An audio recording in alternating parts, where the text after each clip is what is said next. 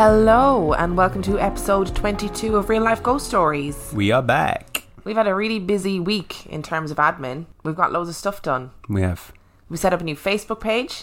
An actual proper Facebook page. I mean, we as in I. A proper Facebook page, so go and give us a like on there and leave us a little review. Thank you to all of those who've already done it. It's pretty amazing. And we also set up our Patreon. So to kick off our episode today, we want to say thank you to our amazing Patreon pledgers. Thank you to Ilse Rodriguez. Thank you to Nick Gordon. To Susan Porter. To Will Golder. Sinead Hannah. To Sarah. My lovely sister, by the way. To Anna Caredio. To Penny. I've definitely got the easier names here. You do have the easier names, thanks. To Chloe O'Loughlin. To Andrea Nelson. Alina Embry. Lizzie Winkworth, which is a great name. Anna Nastasi. To Mitch. Dave Keane. Claire Cunningham. Pabla Andrade. Christina Smith. And Carmen Tisdale Burgess. Thank you so much. We can't believe that people have actually donated. I genuinely didn't think anybody would. And it means that when payday comes around, as in the Patreon payday, I will actually be able to buy pop cards. Hey. Oh, who knew? Who knew? And we also, need to think about buying new microphones because I dropped one into a pint glass. Oops. Yeah. And somebody messaged me being like, in your Patreon episode, or in your questions and answers episode, there's like this weird static and it's really strange. And I was like, no, I dropped the mic into a pint glass of water. So that does happen. Oops. So thank you so much. I cannot believe people donated. I genuinely didn't think they would, and I'm really touched that people would actually care enough to donate to us. And if you donate, you get access to exclusive episodes. So that's quite a cool thing to be able to do, and a cool thing to be able to have. So thank you so much. That's enough about Patreon. Yes. But if you want to donate, go find us on Patreon. We are there. Our promo today, which I'm really excited about, is the Demon Gin.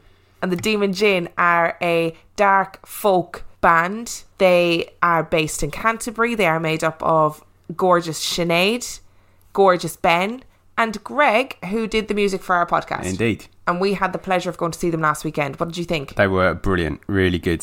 Sort of like storytelling to music. Good red uplighting. Yeah, nice light setup as well. Yeah. So they take folklore, they take mythology, they take history, they take weird societal expectations and turn them into songs. So we're not going to play the promo now, we're going to leave it until the end of the episode. So if you stay tuned at the end of the episode, you'll be able to hear an exclusive song from the Demon Gin. And go and follow them on Facebook, go and follow them on Instagram, go to their website, find them on SoundCloud. They are amazing.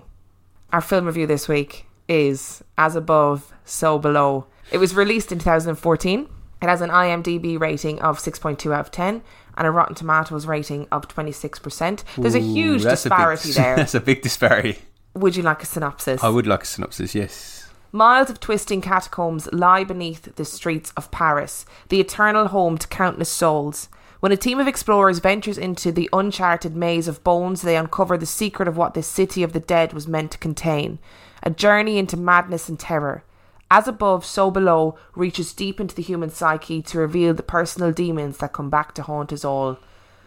I have so much to say about this film. What were your thoughts? It did reach deep into the human psyche because I had no fucking clue what this film was about. Can't believe you just swore. I know. Oh my word. That's how strongly you feel about it. I didn't dislike it, but I was really confused. Really confused by the end of it. I have no idea what the point of the story was. So it's about a woman that goes looking for the Philosopher's Stone, which I thought was something to do with Harry Potter, but apparently it's not. I mean, it is also to do with Harry Potter. It's not mutually exclusive. Harry Potter can use it. This film can use it badly. It's fine. And then she don't really find it. She goes underground looking for it. She finds it, and then it turns out that she hasn't found it because she is the Philosopher's Stone.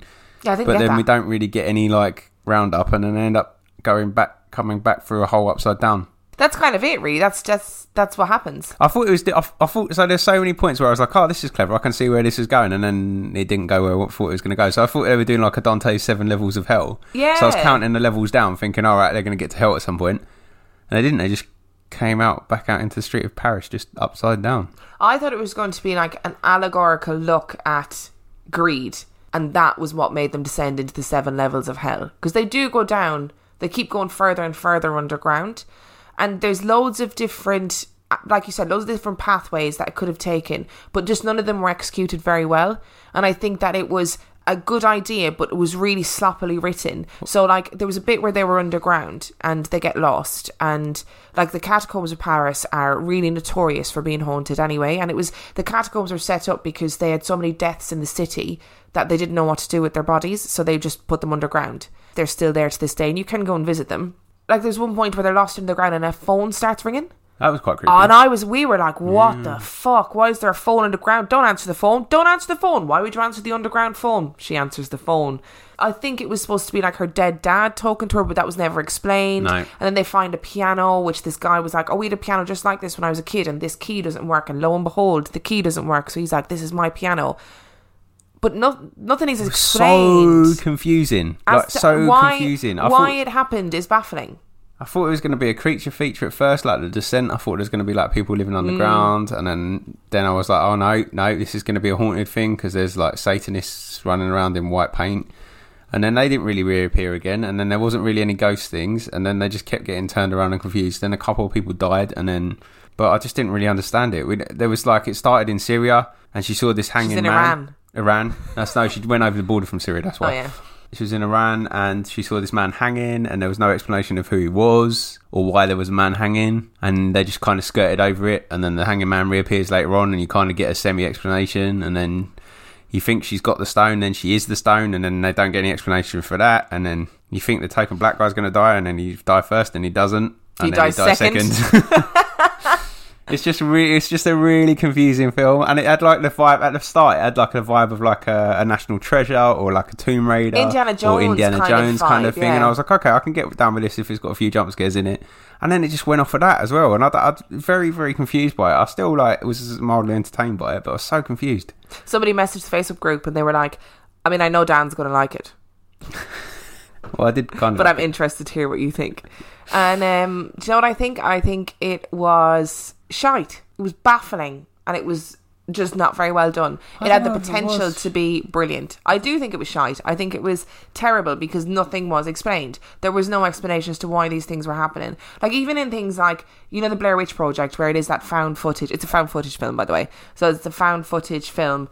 At least you still get the explanation as to what the Blair Witch is and what's going on, even though there's no exposition from the characters. You still know what's going on. See, the thing is, I think they are presuming that you have a lot of knowledge about certain things, so I think there is an explanation in there, but I just don't have the background knowledge about alchemy and like mystics and stuff like that to understand what they were talking about. And Nicholas Flamel and the Philosopher's Stone, aside from Harry Potter. Yeah, and so I think like it's lost on you if you just have no understanding of it. I don't know, I thought I was relatively intelligent until I watched this film, and now I'm Did you really think you were relatively intelligent? But the other thing is it's handheld footage as well, and I find them really difficult to watch. But this one was okay, actually, after a while. What was weird about the whole handheld footage thing was that there was no visual of anybody passing the camera to anybody else, but yet everybody's eye line seemed to be a camera at various points. Well, they got equipped with their head cams when they first went down. But I thought they were headlights, not head cams. No, they were head cams, because the guy was checking them, wasn't he, and they were talking to each other. But there was a couple of moments where there was something going on in the shot with the three characters that were still alive, but someone was holding the camera, and then the camera gets put down. And I don't know whether it was just poor editing, where obviously they've got a cameraman with them. Yeah. And they just forgot to put it down or what. There's a couple of moments, one where they're rescuing someone that's injured, and the three people that are still alive are on the screen, but the camera is being held at head height, and then it gets put on the ground and no one comes into shot, and you just feel like, that's not supposed to happen. Yeah, what would you give it out of 5? I'm going with 2.5. I'm going with 2. I didn't want to turn it off. There was enough there to make me interested to see what would happen. I'm disappointed that there was no conclusion, but I kept watching it till the end. I think there was just too many elements in it for it to be good. So, you know, when you had like the whole spooky thing going on, when you realise that everything's not as it seems, they had like Satanists, they had that weird hooded man, they had that like jump scare with the scary woman. Yeah, that actually scared me. That made me jump. They had dead kids from the past. They had that man who gets sucked into a burning car and then like ends up with just his legs in the concrete. Remember that bit? Yeah, there was no justification, no context. No explanation. No context, no explanation as to why this might have happened. So I just think it was too messy. And people on Facebook and people on Instagram seem to have loved it. But it's like, I just didn't get it. Almost as if someone that has a niche knowledge of an understanding of this thing thought, I'll make this film, it'll be great, and then just presumed that everybody has the same understanding as them. That's what I got from it, because I was like, maybe this is perfectly logical if you know what you're talking about. I don't know. We're going to move on, because I could talk about this forever, about how terrible it was. We've got 3 stories this week. Great. And they are all transport-based stories. Oh, is it like that episode of Supernatural with the haunted truck that goes around killing people? Kind of. I didn't really watch that episode, so I don't really remember what the outcome of it was. So we've got 3 stories, transport-based, and this came from a suggestion from one of our Patreon subscribers, and I was like, oh, I don't know this story. And then I looked it up, and then I was like, let's have a theme of transport-based haunting. So we've got a ghost ship, we've got a haunted flight, and we've also got a haunted car. 3 different stories. Are you ready for story number 1? Never ready. Go for it. Let's do this.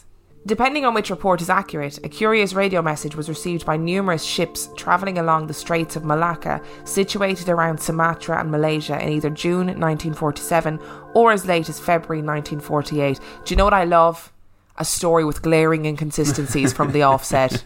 That makes me happy. At the time, the origins of this message, an SOS, were not known. The message itself was divided into 2 parts, separated by Morse code that could not be deciphered. Those that received this message insisted that the transcript went: all officers, including the captain, are dead, lying in chart room and bridge, possibly whole crew dead. I die. Nothing else was transmitted after this chilling conclusion. 2 ships, both American, picked up the messages and felt compelled to investigate.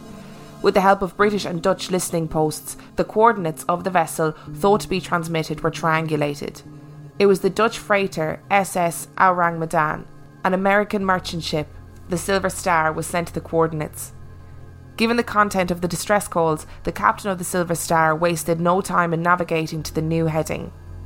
Several hours later, the lookout on board the Silver Star spotted the stricken Aurang Medan. Even as the rescue ship pulled alongside, no signs of life could be seen visually. All efforts to contact the crew failed, forcing the captain of the Silver Star to organise a search party. The moment that the search party boarded, it was obvious that the messages were horribly accurate. The decks of the Aurang Medan were littered with the corpses of the Dutch crew. The victims were found wide-eyed with terror and their faces twisted into sheer horror, arms trying to fight off something. Not even the ship's dog escaped the terror of whatever had taken place. The canine was discovered to be in the midst of snarling at the cause. The captain was found, as one might have expected, on his bridge. The remainder of the bridge officers were found in the wheelhouse and the chart room. The radio operator who presumably sent the distress call was found at his station. The engineering crew was also found at their stations with precisely the same expressions on all of their faces. During the search efforts, the rescue party noticed several things that struck them as odd or strange. The local temperature was in excess of 100 degrees Fahrenheit, but members of the team felt an ominous chill emanating from somewhere. Another oddity was the condition of the victims. All of them had suffered, but none had any injuries to note. They were also decaying quicker than they should be. The ship itself didn't appear to have suffered any damage. When the search party returned to the Silver Star, the decision to tow the Aurang Medan for salvage was quickly taken. It was only when the ships were tethered together that smoke was discovered below decks, specifically the number 4 cargo hold. Within seconds of the tow rope being severed, the Aurang Medan exploded with enough force to lift it out of the water before sinking to the seabed. The first official mention of the incident was made by the United States Coast Guard in May 1952. In addition to the witness testimony of the state of the crew themselves, the published account added that they were all found with their faces frozen upturned to the sun, staring as if in fear. The mouths were gaping open and the eyes staring. One of the arguments cited against this ever taking place was the registry of the Aurang Medan. Officially speaking, it appears as though it never actually existed, although the Silver Star was a real vessel. But at the time the Aurang Medan was supposed to have been floundering, the Silver Star was operating under another registration, Santa Joana. The Grace Line Shipping Company had bought rights to the ship and renamed it. In contrast, those that believe the Aurang Medan story insist that the ship was registered in Sumatra. At the time, Sumatra was a Dutch colony that formed part of what was known as the Dutch East Indies. In Indonesian, Aurang means man, and Medan is the largest city on the island of Sumatra. Hence, the registered name Aurang Medan literally means man from Medan. No records have been produced to back up this claim. Even Lloyd's shipping registers and the Dictionary of Disasters at Sea from 1824 to 1962 has found no mention of the Aurang Medan. Professor Theodore Seersdorfer of Essen in Germany has spent much of the last 50 years researching the story of the Aurang Medan. Seersdorfer was the first to mention the names of the American ships that originally went in pursuit of the Aurang Medan and refers anyone interested in their own research to a German booklet written in 1954. The author of this publication was a man called Otto Melke and seemed to know a lot about the mysterious ship. Not just the route it took, but the cargo it carried and the name of the captain. This booklet established the date as June 1947 and is often rumoured to have been authenticated by a crewman aboard the Silver Star. It was also this booklet that mentioned the cargo hold and what might have been stored inside. According to this booklet, the cargo holds contained potassium cyanide and nitroglycerin. If this is actually true, then it could explain why there are no official records anywhere. Certainly having these combustible items on a rough sea is tantamount to negligence of the most severe kind. It could also explain the subsequent explosion shortly after the salvage attempt was made. There are those who speculate that the ship was actually carrying a far more sinister and altogether more dangerous cargo. Biological weapons manufactured by Japanese scientists as a result of the insidious experiments could well have been smuggled out of Japan. Known as Unit 731, it was designed to be a secret research and development facility meant to create the most dangerous chemical and biological weapons to help establish Japanese supremacy. Unit 731 was formed sometime in 1932 by a Japanese bacteriologist called Shiro Ishii, who conducted terrible experiments during the Second World War. It is feasible that Unit 731 was smuggled on a nondescript merchant vessel with a foreign crew to avoid drawing unwanted attention to what was taking place. If so, what went horribly wrong? Comparisons to the Philadelphia experiment have been made by some ufologists. Wraiths have also been blamed for whatever happened on board the ill-fated ship. The unnatural deaths of the entire crew have lent some form of credibility to these and other causes that imagination have conjured up in the last half-century. Even undead pirates, like the crew of the fictional Black Pearl, were blamed. Was the tragedy on the SS Aurang Medan a genuine event, or just a mariner's seafaring tale designed to scare, frighten, or dissuade? My initial thought was the Black Pearl, but then I realised it's a little bit out of geographically wrong because they're sort of Caribbean, hence Pirates of the Caribbean. Mm-hmm. So I was thinking Sumatra, that area of Asia, what's around there that lives in the sea that could cause that kind of fear? Godzilla. My God. We need to contact that German professor who studied this his whole life. It's Godzilla. It's absolutely Godzilla. How did I not think of this? Genius. So, yeah, if you want to give me my reward, Spain. It was Spain last time, wasn't it? It was Spain last time. No, I can see this being true to a point. So the lack of records for the Aurang Medan. Yeah. If they've got stuff that they shouldn't have, that makes sense. Mm-hmm. But it's the White Star. That's the inconsistency with the White Star records, the one that supposedly went to them. Silver Star. See, that's why it's inconsistent. Yeah, because you're inconsistent. They got the name wrong. Oh, I see. It was actually the White Star. Oh, right. Okay. No, the inconsistency of those records make me wonder whether it's actually just a old wives' tale. I like the Unit 731 theory. So during the Second World War, there was a Japanese concentration camp, and all that is true. And it was set up by this guy who wanted to, like in Auschwitz, he wanted to test the limitations of the human body. What he did there was absolutely horrific. So he specialised in extreme temperatures. So he purposely gave people frostbite. He froze people with nitroglycerin. He froze people with varying methods and tried to figure out how to reverse it. So he did it essentially to prisoners of war. He infected people with various sexually transmitted diseases to see what happened. Absolutely horrific, the things that were done there. And then when America found out about it, they went, well, we're not going to do anything if you give us all of the results of your findings. So the result of Unit 731 was that we learned about frostbite. We learned about how to reverse the effects of things. But there was no repercussions for the absolutely horrific human rights violations that were done there. And America signed a contract with Japan saying, we're not going to do anything. You just need to give us everything that you've discovered. So actually the trading of, or the shipping of things from Asia to America actually would make sense. Yeah, and that would explain why the records weren't there on the American side of things either. And that would explain why they all froze, which seems that they froze. And the ship probably never blew up, did it? Probably not. Made its way back to America. with the weapons. Scary thought when you think of it like that, isn't it? Not very creepy, but... Not very creepy, but interesting. Sinister. Historically. Yeah.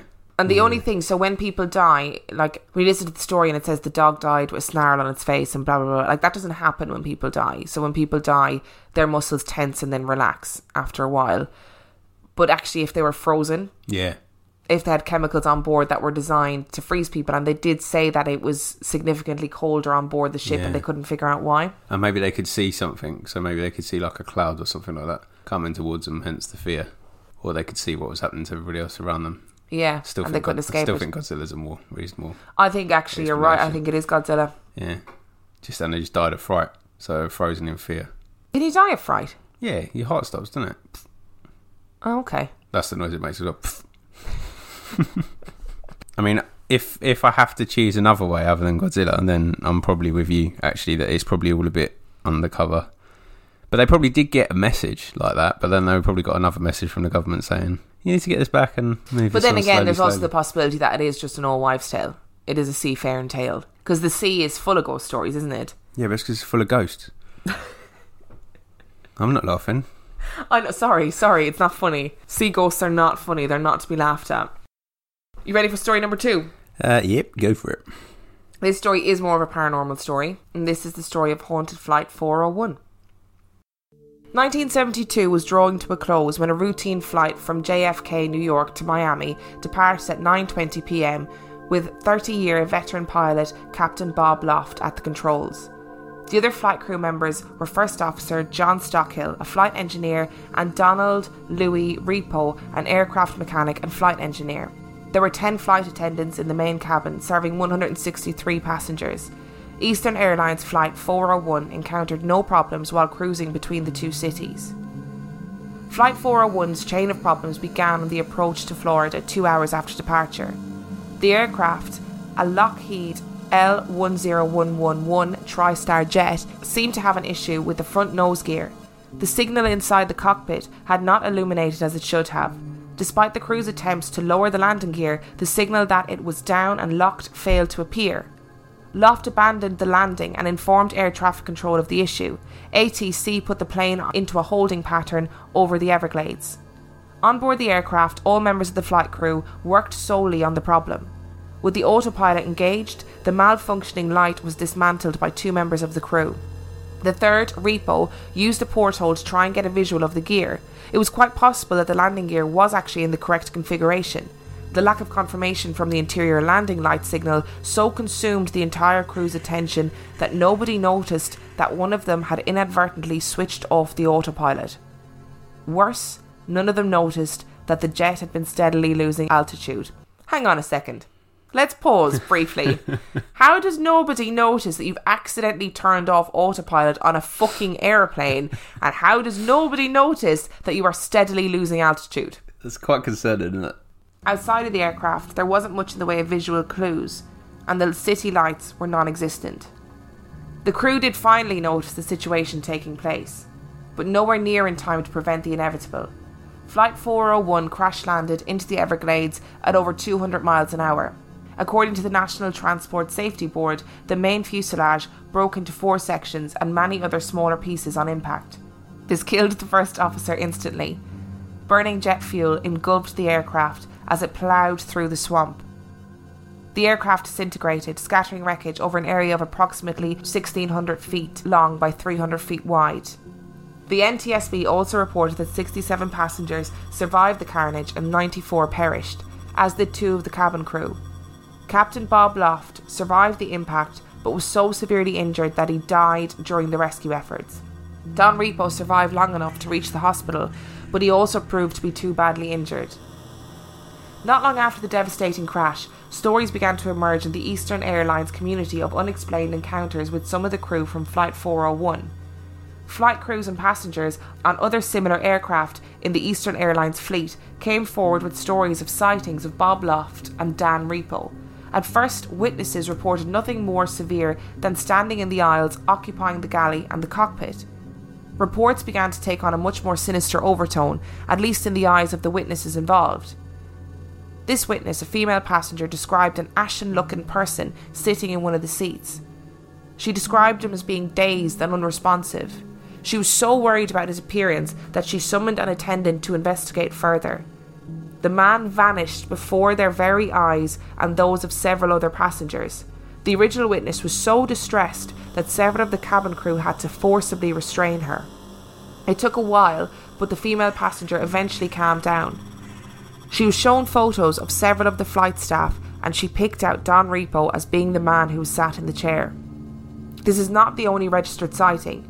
Another flight was being subjected to pre-flight checks when Bob Loft was spotted wandering around the undercarriage. Loft even spoke to the ground crew, insisting that no checks were required as he had already done them. The pilot of this flight was so unnerved that he cancelled the flight. Captain Bob Loft is often earmarked as the notorious subject of this haunting, but the truth is that Don Repo is far more active and far more regularly witnessed. One time, a working flight attendant insisted that she saw an engineer working to repair an oven. When word of this reached the only engineer on board of that particular flight, he denied ever fixing the oven, and went so far as to say as it didn't even need fixing in the first place. As in other reports, the flight attendant selected Repo's photo from a choice offered to her. Another pilot on another flight was seriously concerned when he heard knocking coming from beneath the cockpit himself. Worried that something was wrong with the aircraft or one of its systems, the pilot opened up the compartment trapdoor. Imagine his surprise when he came face to face with Don Repo. Surprise turned to horror when Repo literally disappeared before the pilot's eyes. Undeterred, the pilot investigated further and did find a problem that may have caused a serious accident if it went unnoticed. Repo seemed to have a knack of turning up in the oddest of places. A crawl space beneath a cockpit is one thing. A galley oven is quite another.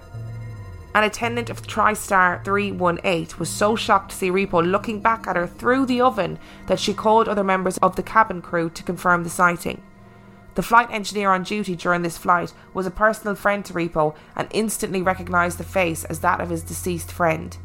According to all present, Repo then warned them about a fire on board. At the time, not much notice was taken. Later on during the flight, though, problems with the engine all stemmed from a fire that nobody knew about. The final leg of the flight was cancelled as a result of this fire. Witnesses include pilots, various other members of Eastern Airlines staff, and their passengers. One other witness has also come forward with a similar story that adds validity to the others simply because of who he was at the time. Bob Loft appeared before the Vice President of Eastern Airlines in first class. The pair conversed briefly before Loft faded from sight. At first, the VP just assumed that this was the captain of the flight he was on. I'm sorry, who has the ability to disappear? I don't think this witness has any more validity than anybody else because He's been taking full advantage of the first class benefits, clearly. Because he thinks that humans have the ability to just fade from sight in mid-air. Many of the accounts share similar characteristics. Whenever either Loft or Repo make an appearance, they tend to be lifelike and look just like another person. More than a single person has often been present at the time, whether by accident or by design. One curious aspect of these sightings is that the people always saw one or the other. Loft and Repo have never been reported on the same flight by the same witnesses at the same time. Another link between the sightings and the aircraft involved could be the corporate decision to use the undamaged parts of Flight 401 on other jets in the fleet. Some believe that Eastern Airlines cannibalised and reused pieces of the wreckage in other airliners. If this was true, then perhaps they recycled more than just aircraft parts. Officially, Eastern Airlines denied anything was wrong with their aircraft or personnel. At no time would officials of the company allow or condone any attempt to investigate the reports. While all this was very much in the public domain, reports circulated that aircraft engineers quietly removed any materials they had rescued from the crash. The sightings apparently stopped once all this was done. The company folded in 1991 and is perhaps still better known for some of the more compelling and credible paranormal encounters to date. With their very careers on the line, each witness must be totally certain what they saw is what they saw, and that alone adds to the credibility of their accounts. Dun, dun, dun. Can we discuss the fact that if you're going to reuse parts from an airplane that has crashed and killed loads of people, then fuck me, you deserve to be haunted. Yes. You deserve to have a man in your oven. Yes. I think they actually probably did recycle Oh, they parts, probably did, yeah. which is horrific because the plane crashed. So probably should just leave it, scrap it, not put it back in the air again. But maybe they're like opposing forces. So maybe the captain, Bob Attic, maybe maybe he is like the evil one, and the other one, Don Repo, he's like the good one, because he seems to like try and warn them, doesn't he, when there's stuff going wrong. Whereas Bob Loft was like, oh yeah, I've checked this plane.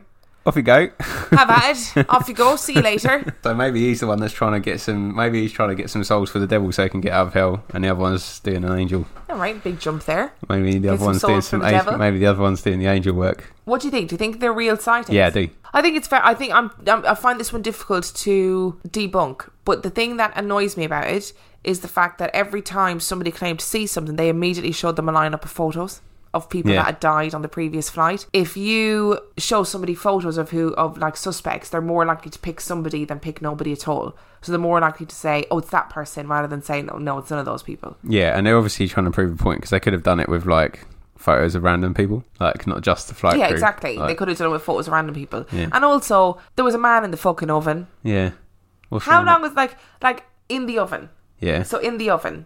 Yeah. Imagine going to the oven and there's a man in the oven. Yeah, it's a ghost, isn't it? Yeah, I know that. But he stuck around long enough for her to go get other witnesses and then them to have a chat. Imagine how uncomfortable that must have been. He's a ghost. Smushed up in the oven. He's a ghost, he's alright. Yeah, but he's a human-sized ghost, isn't he? Yeah, it's maybe the oven's the recycled part from the flight. Oh, maybe. Because he seemed to be obsessed with the oven. Because somebody else was fixing the oven as well, inexplicably, weren't they? Maybe during the flight he had, like, you know, on flights where you get those horrible grilled cheese sandwiches, or you get the horrible croissants with ham and cheese. Yeah. Maybe he had one of those in the oven when the flight was going down. Yeah. And he left his post to go get it. Yeah. Never got to have that sandwich. Yeah, maybe just trying to get his sandwich back. I'd be really annoyed if I had food, if I died before my food arrived. But this is really, I don't like, this story's really creepy, I think. Why? Well, because it's like there's a massive like incident where loads of people died.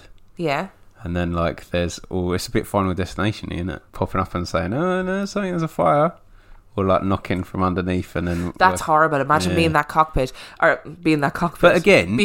But that pilot then just went just opened the undeterred. Hatch. Yeah, just opened the hatch I'd door. be pretty deterred if I opened the cockpit hatch and the man appeared and then disappeared. Why is everyone blindly accepting that humans disappear? The only one that reacted rationally to that was the woman who had to be physically restrained. Everybody else is like, oh, wily humans. They get around so quick. The ability to apparate is really quite astounding on flights nowadays. Where she's like, fuck this shit, I'm out. And I understand. I'd be doing as well. Yeah, I'm not down with this story. I don't like it. I don't like the thought of people reusing parts of a plane that crashed. I don't like the idea of planes crashing. I don't like the idea of loads of people dying. I don't like the idea of ghosts, one people trying to kill you, other people trying to save you. I don't like it.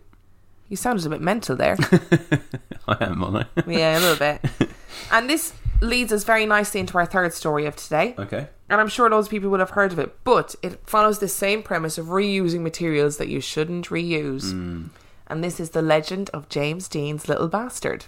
Of his illegitimate son? No, his car. The life and promising film career of the American actor James Dean was cut short by a fatal car accident in September 1955. Dean once said that he believed he was predestined to die in a speeding car, and the legend that grew up around the circumstances of his death attributes a curse on the car in which he met his violent fate. Following Dean's death, the curse affected others who came in contact with the wreckage. James Brian Dean, born February 8, 1931 in Marion, Indiana, rose to fame in the film industry as the prototypical disaffected, rebellious young man.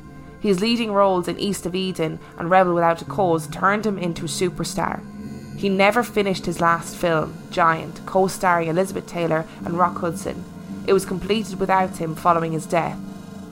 Like his celluloid image, Dean liked to live on the dangerous, thrill-seeking edge. He loved fast sports cars and motorcycles. His favourite hobby was racing. He was a brilliant driver and performed well behind the wheel, taking top honours in his first several races. For most of the summer of 1955, Dean was on location near Marfa, Texas for Giant. His employer, Warner Brothers, fearful of a mishap, forbade him from racing during production. He did not, however, stop driving pell-mell on his own. After the location filming, Dean returned to Los Angeles, where his eye was caught by a new sports car, a silver-grey 1955 Porsche Spyder. Thinking it would make a fine entry in upcoming races on October the 1st, he bought it. but on the condition that one of Porsche's top mechanics accompany him as a mechanic to all races, and the deal was struck. Although Dean was thrilled with the car, naming it Little Bastard, several of his friends allegedly were not. Ursula Andress, Alec Guinness, Nick Adams, star of TV series The Rebel, and George Barris, a car designer who had worked on Dean's other sports cars, all apparently expressed feelings of unease about the car. Guinness reportedly told Dean to get rid of the car, but to no avail. Barris said the car seemed to give off a weird feeling of impending doom. When Adams mentioned his own unease about the car to Dean, Dean shrugged it off, saying he was destined to die in a speeding car anyway. The final warnings of caution came from Dean's uncle, Charlie Nolan, just before Dean set out to drive to his next race. On the trip out of Los Angeles, the Porsche mechanic rode with Dean. They were followed much further behind by Bill Hickman, an actor friend of Dean, and Stan Roth, a photographer from Collier's, who planned a story on Dean at the races. Out on the open and nearly empty highway, Dean happily raced along. The car was topless, and the windshield had been replaced by a much smaller racing shield. At about 3:30, a highway trooper near Bakersfield pulled the speeding Porsche over and gave Dean a ticket. At Blackwell's Corner, a small road stop at the intersection of Route 466 and Route 33, Dean spotted a Mercedes-Benz 300 SL Gullwing sports car and stopped. The car belonged to Lance Reventlow, son of Barbara Hutton, heiress to the Woolworth fortune. Reventlow was also en route to the same races. After a short visit, Dean and the Porsche mechanic climbed back into Little Bastard and resumed their journey. They began the ascent of the Diablo Range Mountains. Meanwhile, travelling in the opposite direction in a Ford sedan was Donald Jean Turnipseed. Like Johnny Appleseed. Yeah. That's honestly his name, Turnipseed. Imagine. Cracking name. A student at California Polytechnic Institute who was driving home for the weekend. At 5:59 p.m, Dean's car bore down upon turnip speed as he attempted to make a left-hand turn across the highway. Faced with a split second to decide whether to accelerate or to swerve to avoid a collision, Turnipseed did neither, but slammed on the brakes. Dean must have seen the impending crash, but was powerless to stop it. The two cars crashed head-on into each other. Dean was killed instantly, with a broken neck and other injuries. The Porsche mechanic was thrown free and suffered a fractured jaw, broken leg and internal injuries. The Porsche was badly mangled and nearly torn in two. Turnipseed suffered minor cuts but was not hospitalised. Dean's death stunned Hollywood. Then a subsequent series of macabre events gave rise to the legend that Dean's death car was somehow cursed. The incidents began after Barris bought the wreckage for its parts. Upon its arrival at Barris's garage, the wreck slipped during its uploading and fell on the mechanic, breaking one of his legs. Then two physicians, Troy McHenry and William F. Eskrid, bought the engine and drivetrain respectively to place in their own race cars. On October 2nd, 1956, both doctors then raced their cars in California using the Little Bastard parts for the first time. McHenry was killed when his car went out of control and struck a tree, and Eskrid was seriously injured when his car mysteriously rolled over going into a curve. Two of the Little Bastard's tyres were not damaged in the crash, and Barris sold both to a young sports car enthusiast. A few days later, the young man told Barris that both tyres had blown simultaneously, causing him to run off the road and very nearly wreck his car. Souvenir-seeking fans sought out the wreck at Barris's garage. One young man attempting to steal the steering wheel ripped his arm open on a jagged piece of metal. At least one other person was injured while trying to steal pieces of blood-stained upholstery. Spooked by these incidents, Barris decided to store the wreck. He was persuaded by the California Highway Patrol, however, to allow the wreck to be used as part of a travelling highway safety exhibit. 2 exhibits took place without incident, but prior to the third, in Fresno, the garage used to house Little Bastard went up in flames during the night. All vehicles inside were destroyed, except Little Bastard, that was barely touched in the fire. Wherever Little Bastard went, injury, death and mishap occurred. On display at the Sacramento High School, the car fell off its pedestal, breaking a student's hip. Later, the wreck was sent by flatbed truck to Salinas. En route, the driver lost control of the truck and was thrown free. The Little Bastard fell off the truck on top of him, crushing him to death. 2 years later, on another flatbed truck, the wreck fell off and crashed onto the freeway, causing an accident. In 1958, yet another strange mishap took place. A truck carrying the car was parked on a hillside in Oregon. The brakes slipped and the truck crashed into a car, shattering its windows. Luckily, no one was hurt. In 1959, Little Bastard was sent to New Orleans for exhibit. While on display, it suddenly fell and broke into 11 pieces. Barris was unable to determine the cause of the breakage. The last mishap took place in 1960. Little Bastard was lent to the Florida Highway Patrol for a safety exhibit in Miami. Afterward, it was crated and placed onto a truck for return to Barris in Los Angeles. It never arrived. Somewhere out on the open road, it vanished. Those who believe in the curse of Little Bastard also point to the workings of misfortune in the lives whom Dean knew.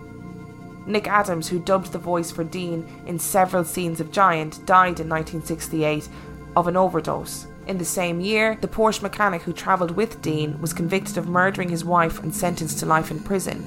He pled insanity at his trial. Lance Reventlow was killed in a plane crash. Dean's co-star in Rebel Without a Cause was stabbed to death in 1976. Was the Little Bastard cursed when Dean bought it, even though it was brand new? Or did it become cursed as a result of his violent death? According to superstition, objects, as well as places, can become cursed when they are associated with violence and tragedy. If Dean truly was destined to lose his life in a car crash, then perhaps any car that became the death vehicle might have become cursed.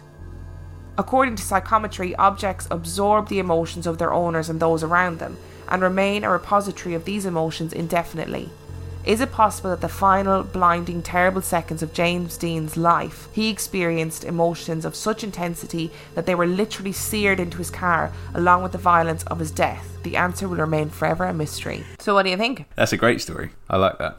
I like anything old Hollywood anyway. There's this very sinister edge to it. Like it was a bit Final Destination again, isn't it? Because like he knew he was going to die in a wreck, and he said he kept telling everybody that he was going to die in a. But I guess if you race a lot in that era at high speed, actually the chances of dying at high speed, and not only just racing in high speed, but actually driving around in your normal life at high speed, the chances are pretty high that you're going to die in a wreck. Yeah. So I don't think he's like predicting his own death in that regard. I think he was just kind of joking to those people who are like, oh, that car's a bit dodgy. He's like, well, I'm going to die in a car crash anyway, so whatever.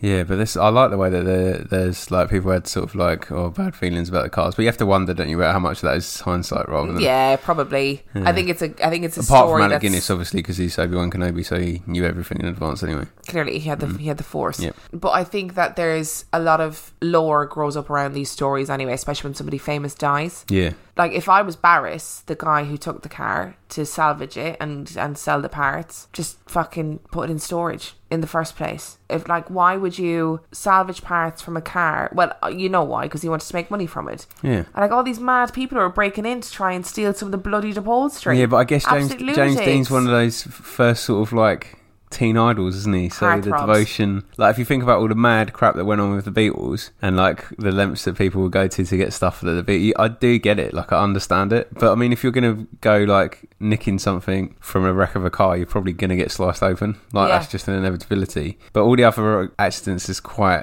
I don't know, there's quite an eerie sort of undertone to it, like sinister, like they were driving in the Diablo Mountains, and I like the fact that it was the Diablo Mountains. That's all a bit. Not that I liked it. I mean, the man died. It's awful. Yeah. But I also feel like everyone needed to learn how to appropriately display that car because it fell so many times. Yeah. Why did nobody know how to like strap it down? What were they? Just put some chucks under the wheel. What were they displaying it on? I don't know. Like a 6-foot pedestal. Yeah. Why did it keep falling down and hurting people? Well, because it was the devil in the form of a car. Oh, I see. Yeah.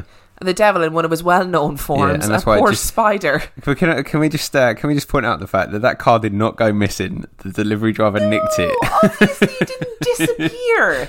If you knew you were transporting James Dean's car that he died in, for God's sake, that car still exists somewhere in somebody's personal collection. Yeah, absolutely. That's where that is. Absolutely. It disappeared. Yeah. Get an absolute grip.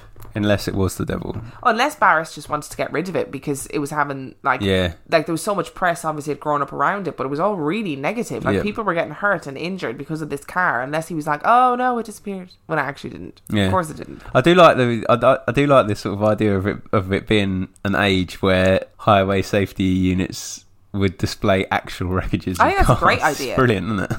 Like, if you're ever going to deter people from speeding, especially young people, you go, you know James Dean? Oh, you loved him. Oh, you loved him. He's dead. See that car? He died in it. That's how you stop people from speeding. But then you don't have that here. But like the car advertisements, the anti-speeding advertisements in Ireland are absolutely horrific. Yeah, I saw some. When you were in Ireland, they're absolutely horrific. They're really, really, really horrific. Really gruesome. Yeah. Whereas here they don't really exist, which is I thought I was finding a little bit strange. We did have a bit of a run of them in the sort of 90s, particularly at school, but they were all very I don't know, they weren't as like hard hitting as the Irish ones. So our 3 transport stories today. Do you think that vehicles can be haunted? Like, do you believe in ghost ships? Do you think that flight, or not the flight was haunted, but the subsequent flights afterwards were haunted? Well, the sea is full of ghosts, as we've already established. Full of ghosts, just swimming around. And I think the ocean is one of the most mysterious places on Earth, actually. Don't they say that we know more about space than we do about the ocean? And I just don't think we actually know what happens, especially like really vast open. But like the Pacific scares the hell out of me. That place, like, I don't mind the Atlantic so much. Okay, well, listen, if we're going to give our top oceans... No, because what's your number one? The Atlantic's kind of bookended, isn't it, between like Europe and North America. So there's like a very... Whereas I just feel like the Pacific is kind of... Even though it's got the same bookend, there's so many little like places and little islands in the ocean, and it seems so much faster to me. I do believe that there are creatures in the ocean, big, enormous creatures that we don't know Godzilla. Probably not Godzilla. Definitely the Meg, though. Yeah, okay. But I think there are ghost ships. I don't know whether that story is a ghost ship story necessarily. I think if it's going to be anything, if the story is real, it's going to be a conspiracy theory cover-up type thing rather than anything else. But I do believe in ghost ships. I think the Mary Celeste is like a legit thing. Oh, see, I don't know if I do, because I think the sea is it must be a very lonely place if you're a sailor, and it must be a very bizarre feeling to know that you have nowhere to go. You are. But there's stuck also on that vessel. Like loads and loads of people lost at sea. So like, that's in true. terms of energy and stuff. Yeah, maybe. It's quite possible to, and like the things like can we do an episode on the Bermuda Triangle at some point? Yeah, of course we can. Because that fascinates lately. me. Nothing really happens in the Bermuda but it fascinates me. That does, and like the Godwin, and like all the kind of stuff that goes on the sea is really like scary. But I don't think that particular story is paranormal. I think that's probably explainable if it's real, and I think it is real actually. I don't know. I'm in two minds about it. But yeah, I think you can. I think it makes sense that like if you're thinking in terms of energy, that machinery or equipment that was part of or responsible for the death or the high intensity tragic death of someone or lots of people could carry that energy with it. And I think like I don't think the Flight 401 Flight 401 was cursed. I think it was more a case of haunting on it. But I think Little Bastard might have been cursed, you know. Well, you never know. Yeah. I feel like that's more of a cursed one. Because, you know, you have, like, people do put curses on people. Yeah. Like, whether or not you believe in them is a completely different thing. But if you are interested in the world of curses, look up Romanian witches. They are a thriving modern day business. And people pay them to put curses on people. So people believe in curses and they are a real thing. Absolutely. You've got to look at like New Orleans. You've got to look at African football teams. Like they ban witch doctors from international competitions. I love it. We need to do an episode. We have an episode in the lineup or in the pipeline. I do actually think that was a cursed car. And how do you know? Like I always go, I always got people that come into fame out of nowhere as well. Illuminati. Saw that Robert Johnson stuff, you know. Who's Robert Johnson? He's the bluesman that made a pact with the devil at Crossroads. Oh, yes. Yeah, gave the devil his soul so that he would be rich and famous. And then died. So you never know. Maybe James Dean is the same. Maybe the spider was the devil. Maybe you were right. We've got 2 new reviews this week. Yeah. Our first review is Shut the Front Door and Have Fun. While Emma tells ghost stories and reviews horror movies and makes concessions to extraterrestrial sightings and encounters, Dan offers insightful opinions on matters such as sinister children and probable commercial exploitation of scary trending topics. Binge listening is inevitable because of their accents and the stories are irresistible. You can definitely resist these stories. Irresistible. And that comes the whole way from Brazil. Wow. From... I'm going to say Apelido, but I'm not going to try and say your surname. I'm really sorry, but I just don't want to be offensive. And our second review is entitled First Podcast I've Ever Listened to and I Am Addicted. Pretty sure I've told Emma and Dan how much I love them and their podcasts on every single social media platform at this point. Started the binge listen to the episodes and then realised I didn't have much left, so I slowed down so I wouldn't have too long to wait to listen to them again. Think that shows how much I love them. Creepy but fun. Their accents just make it. Dan's reactions are my favourite and Emma's laugh is brilliant. Up the Irish. And that comes from Vader379. All the way from Ireland. From home. Gurv Mila Mahagut Makara. Tatu Gaholing. Something about your laugh, though, clearly, because it keeps cropping up. Yeah, it keeps cropping up. I don't know what it is about my filthy. laugh. Filthy laugh. So if you enjoyed this week's episode, please make sure that you follow us on Instagram. We are at Real Life Ghost Stories on Instagram. We are on Twitter. At Real Ghost Pod. And we are also on Facebook. We have a public Facebook page. Go and give us a like and drop us a little review. Thank you to those of you who've done it already. And please make sure that you join our secret Facebook group that you have to answer. Is it secret? Is that what it's called? We also have a secret. No, we have. It's called... Closed. It's a closed group that you have to answer a question. I like the idea of it being secret group. You have to find it like an Indiana Jones, as above, so below type quest. Come and join us in our secret Facebook group where we can have more open conversations about episodes and so on. And also, if you want to, subscribe to our Patreon, patreon.com/Real Life Ghost Stories. And to finish up today's episode, please stick around and listen to this absolutely stunning song from the Demon Djinn. It is called A Victorian Dilemma. And if you can figure out what this song is about, can you please message me and let me know? And also go follow them here, there and everywhere. They are absolutely amazing and I love them. And they do have EPs that you can buy, so please contact them if you would like to do that. And we shall see you next week. Goodbye.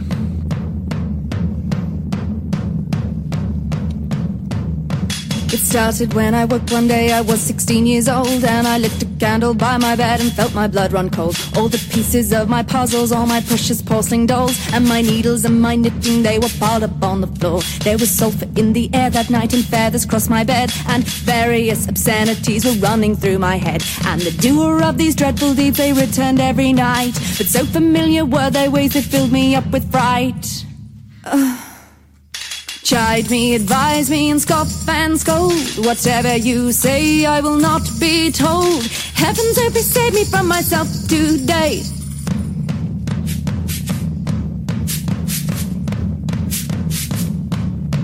The pressure mounting every day, the sequence is the same. To sing quietly, inquire of this thing that has no name. For my mother will not answer me, my father just ignores of the matter of my maiden itch that worries at my core. But my library of Bibles say that praying is the cure. Will you give in to your urges, you Madonna, oh you whore? Oh, pills and straps and straitjackets and sewing up my seam, a course of shocking therapy, electric quarantine. Whew. Chide me, advise me, and scoff and scold. Whatever you say, I will not be told. Heavens, oh, please save me from myself today.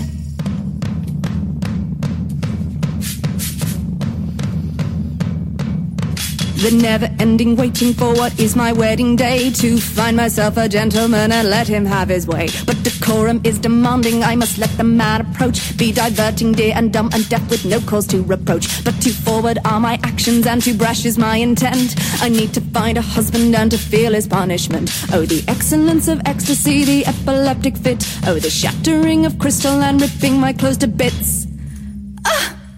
Chide me, advise me, and scoff and scold. Whatever you say, I will not be told. Heavens, oh, please save me from myself today.